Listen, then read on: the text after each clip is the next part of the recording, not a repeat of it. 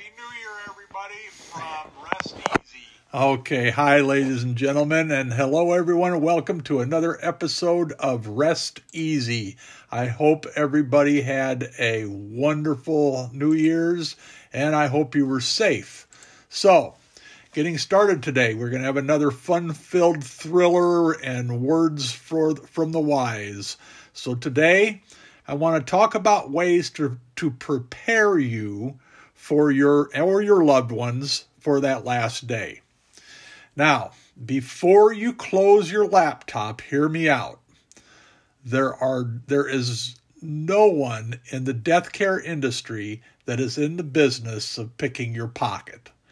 Everyone that I have ever met in the funeral business is there because they care, particularly in the funeral homes, okay? I know this is hard to understand, but that has been my experience. Now, that may not be the case on the supply side or even in another part of the death care world, but in the funeral homes, that is definitely the truism, okay? These folks that want to manage your trip to the sky really, truly do care. So let's look at some facts. Funerals can cost more than many people think. The National Funeral Directors Association's most recent estimate of the median cost of a funeral, and let's just say cremation, for example. A cremation service is going to cost you about $6,000. And its median cost of a funeral with burial is around $8,500. Now, those numbers don't consider things like burial plots, upgraded urns, and upgraded caskets. And believe me, I know that part of the world. Published obituaries, if you've ever priced what it costs to go to a newspaper and actually have your obituary printed in a newspaper or even online through that same service, it is extremely expensive. Another cost that's out of that realm, headstones and even flowers, okay?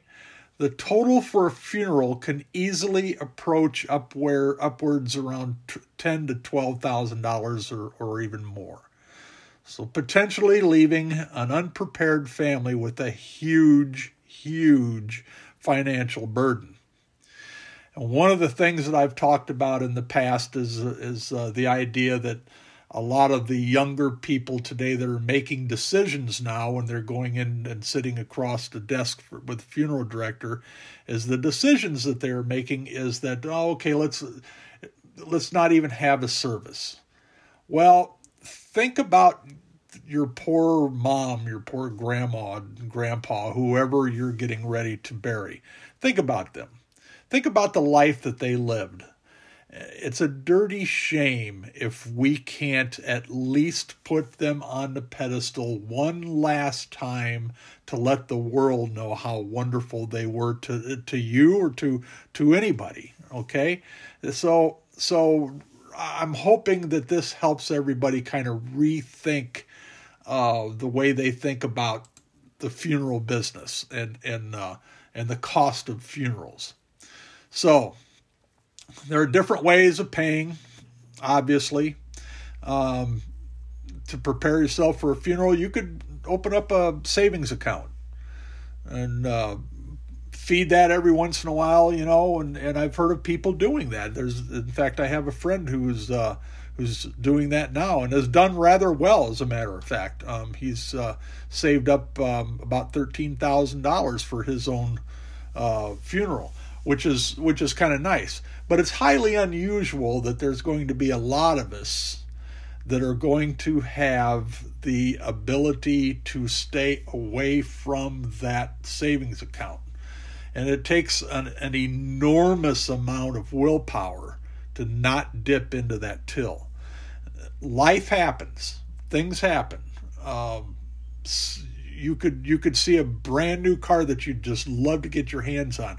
You know what? Guess what? I got $10,000 in the bank. I'm not going to see it after I'm dead anyway. I think I'll just go ahead and buy that car. So that type of system in most cases does not work. I'm not going to say it doesn't always work, but in most cases it just does not work. Okay? Then there's what is called the pre-need plan and the final expense policy. Now, these are two completely different animals, and I will introduce you to these plans right after this. Okay, now let's talk about the difference between a pre-need plan and a final expense. All right? In a pre-need plan, the purchase is from a specific funeral home. And a final expense, the purchase is from a life insurance company. In a pre-need plan, priced out and paid ahead of time to a funeral home. Okay? In a final expense, the beneficiary receives the payout. And beneficiary could be your wife, your children, whoever. Okay? In a pre-need plan, the cost of guaranteed services will always be covered by the funeral home.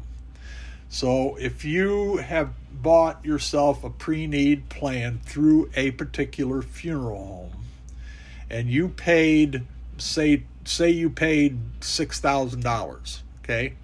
And you've already picked out everything that's going to go into that plan. You picked out the casket or the urn, and you picked out the service, and you picked out this, that, the next thing, okay? None of that's going to change due to the cost of increase of cost, okay? That will not change. So there won't be anything more expected of you or your family when that time comes. And on the final expense side, benefits are flexible, can be used to cover final arrangements or more. It could be used to pay for somebody to fly in, or it could be used for anything. All right.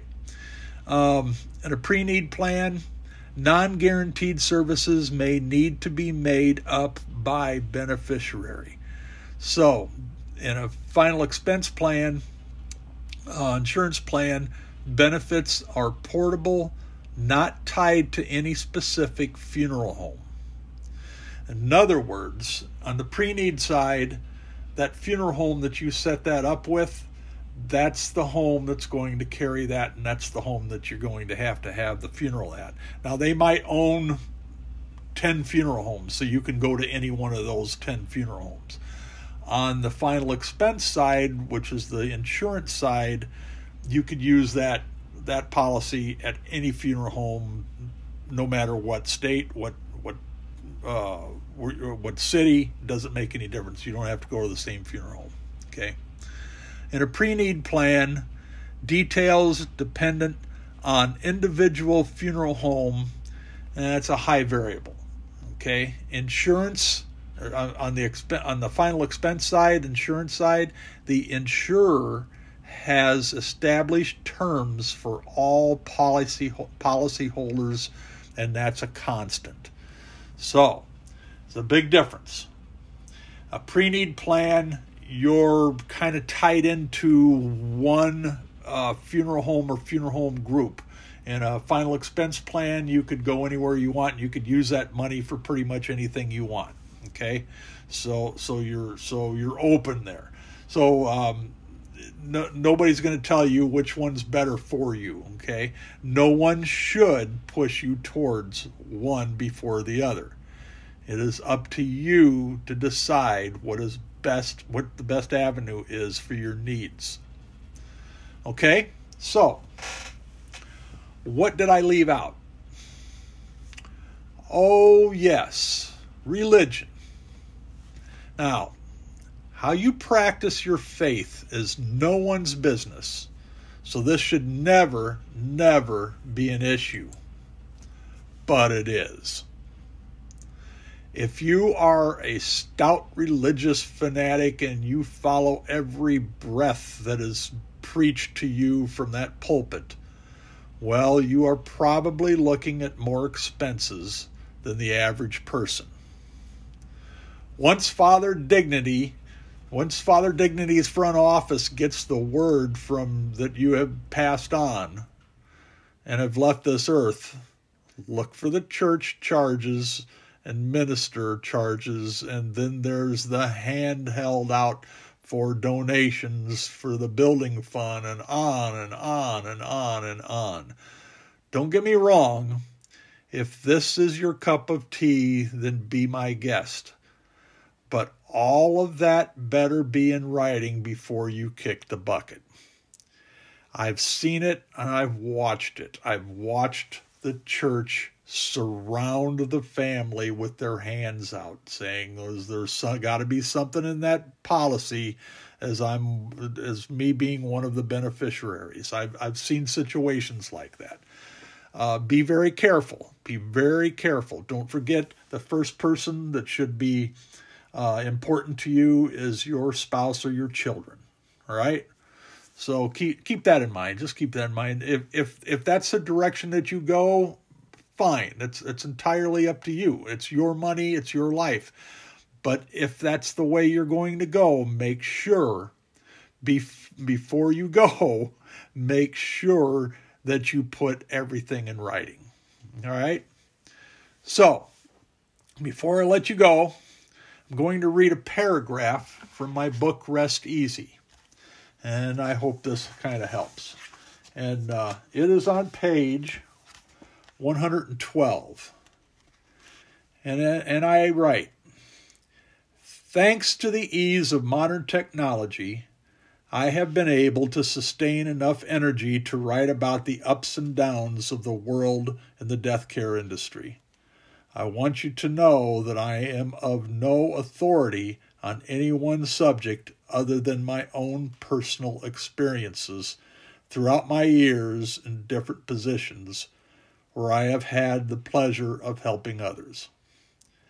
In the short amount of time that I worked as a funeral associate, I worked with real professionals. People have had to sit with grieving families and sometimes the angry uncle who refuses to believe that the cost to send his loved one off to another dimension is out of line with what he thinks it should cost. As I noted back in Chapter 3, there are a lot of people and products that go into the making of a successful and respectable funeral. One of the costliest features of running a funeral home is insurance. Liability and everything else that goes with the owning of a business, of any business. If you don't believe me, check with a reliable insurance professional. That cost is staggering and keeps going up year after year. This is where you are as a responsible adult come in. You do have control over the cost of yours and even your loved one's funeral expenses. The term is pre-need. Now, I wrote that about a year ago, and the reason I suggested pre-need at that time is because that's what I was studying at the time. I want you to remember that there's no way that either way is right or wrong. Pre-need or final expense insurance, it's your call.